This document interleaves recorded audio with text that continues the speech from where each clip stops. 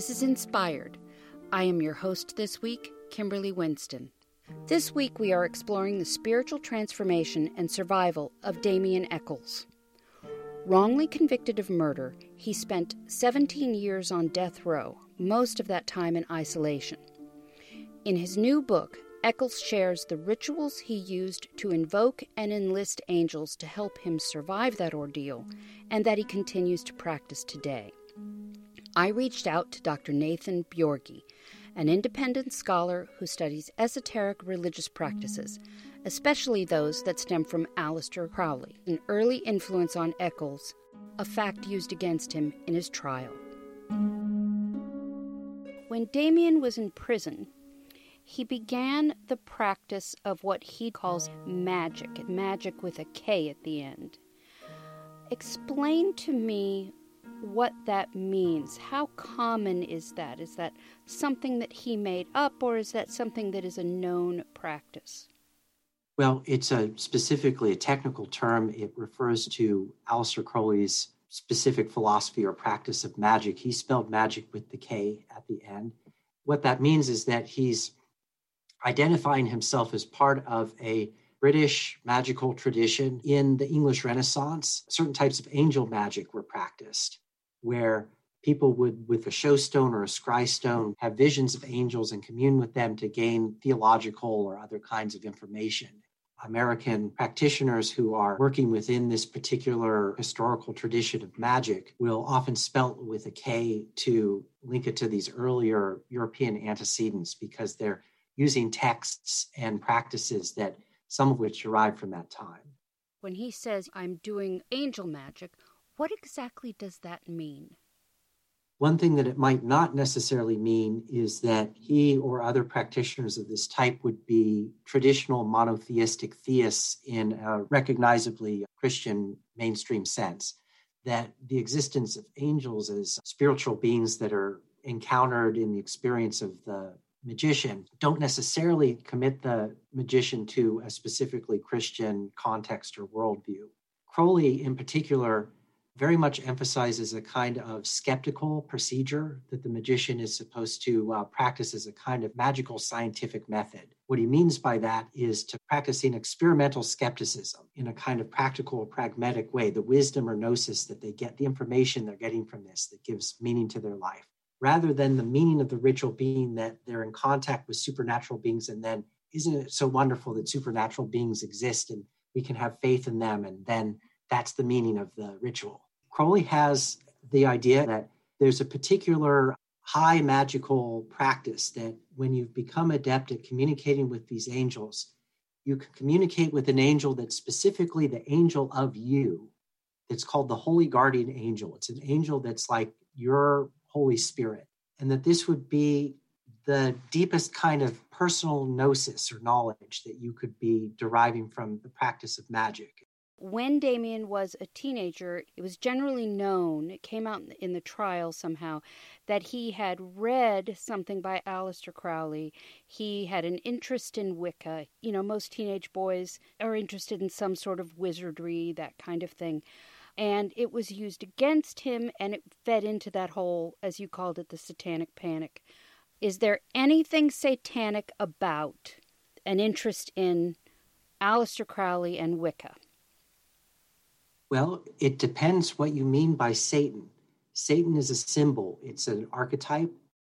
There's a kind of avant-garde, poetic and artistic tradition that looks to Satan or Lucifer like you would look to a figure like Zeus as a god of kingship or Athena as a goddess of wisdom. That in a kind of pagan polytheistic way, you would look to Satan as a figure representing human liberation. In that sense, being interested in Satanism as a teenager is subversive, because it places you in a position where you're challenging the given social order, Christianity in particular. You're identifying yourself with the figure that is the enemy of Christianity, of the given social norms.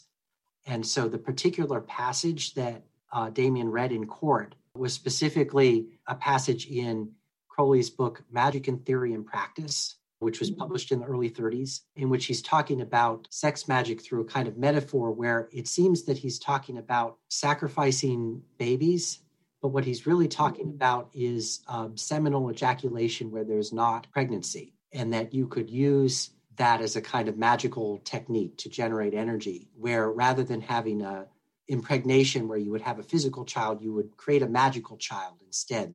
Now, what's interesting about that, and very important actually, is that this association of child sacrifice with scapegoating is not innocent at all. It's very much tied to anti-Semitism, and specifically what's called the blood libel, which is Christians accused Jews in the Middle Ages of kidnapping and murdering Christian babies. And so in Damien's case, what was occurring is that even though he's not himself Jewish, he was being, in a sense, treated as if he were a Jew.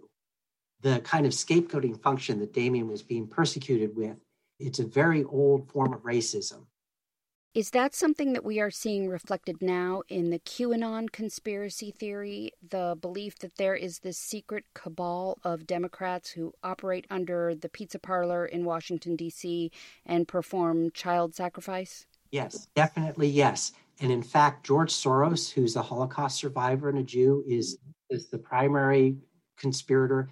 The mindset that sent these three boys to life in prison and, in Damien's case, death row in Arkansas in the 90s, it's still with us, correct?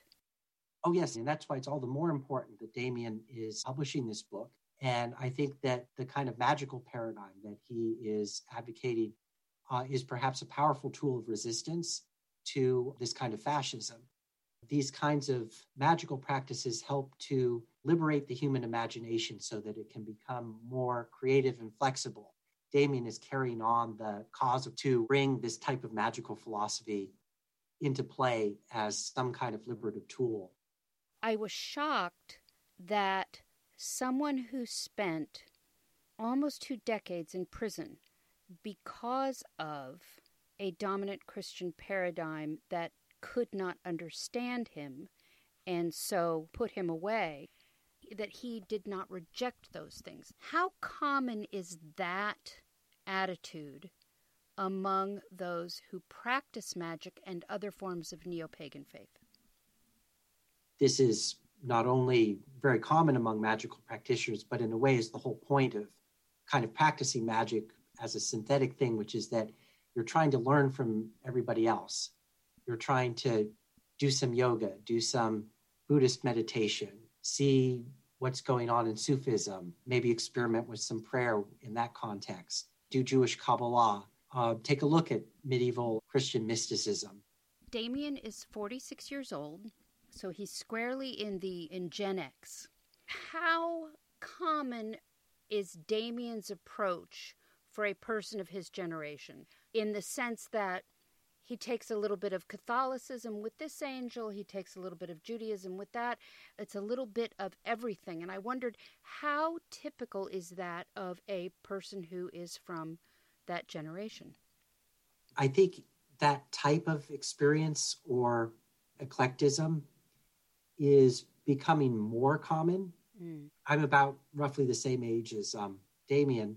And when I was growing up, all you had to do was go to your local library and there'd be all these Llewellyn Publications books on witchcraft there that were very easy to get a hold of. Most 16-year-olds had read the Satanic Bible and thought that it was the coolest book in the world. I think that the witchcraft panic kind of shifted and ended in a way in the late 90s. And part of the reason for that was because Wicca went pop with television shows, particularly Buffy the Vampire Slayer, but a lot of other stuff too. It became culturally mainstream to be a witch in a way that it became a market category. Right.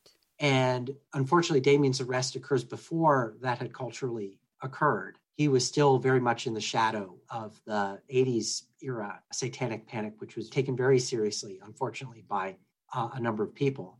And these types of popular obsessions, they wax and they wane. Am I hearing you say that we are less in danger of misunderstanding those who practice magic at this point than we were 20 years ago when it happened to Damien?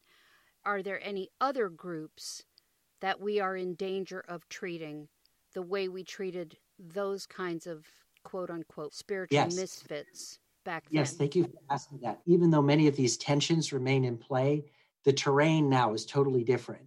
And so having your neighbor arrested to pin some murder on as a way to play out these particular prejudices is maybe not quite exactly how it's going to happen. Today, it would be more that you would put a ski mask on and drive in your pickup and machine gun some protesters, that would be what you would do instead. I think that right now, one group that is particularly in danger is trans people, particularly trans persons of color. Yeah. And I think also that Muslims in American society are, I think, very threatened just generally. And I hate to be so obvious about this, but Black people generally are majorly being targeted right now. Here we are again with them being the group that's being targeted. Let me ask you one final question. What does the practice of magic have to say to our current COVID divided crisis moment? What Damien offers with the kind of magic that he's teaching, that he's presenting in his work, is the idea that we can ultimately heal ourselves, that we can remember or reconstruct ourselves. It's as if what COVID and the quarantine and the other political problems that are occurring right now, we've been dismembered. And so the great work of magic would be to remember these dismembered parts so that we can remember who we're supposed to be as a people. We all deserve equal protection under the law and all these things that are part of our liberal Enlightenment heritage. And the challenge is, can those values be remembered? And perhaps, just perhaps, a certain type of magic may be helpful for us at this time. That was Dr. Nathan Bjorgi, a recent alumnus of the Graduate Theological Union at the University of California, Berkeley. Dr. Bjorgi is an expert on Western esoteric religions, including magic, which is practiced by our first guest, Damien Echols. Echols was one of the West Memphis Three and spent 17 years on death row for 3 murders he did not commit. He is the author of Angels and Archangels, A Magician's Guide, which was released this summer by Sounds True. Inspired as a production of Interfaith Voices and was produced by me, Kimberly Winston, Kevin McCarthy, and Umbreen Khan. A special thanks to MC Yogi for our theme music and our founder, Maureen Fiedler.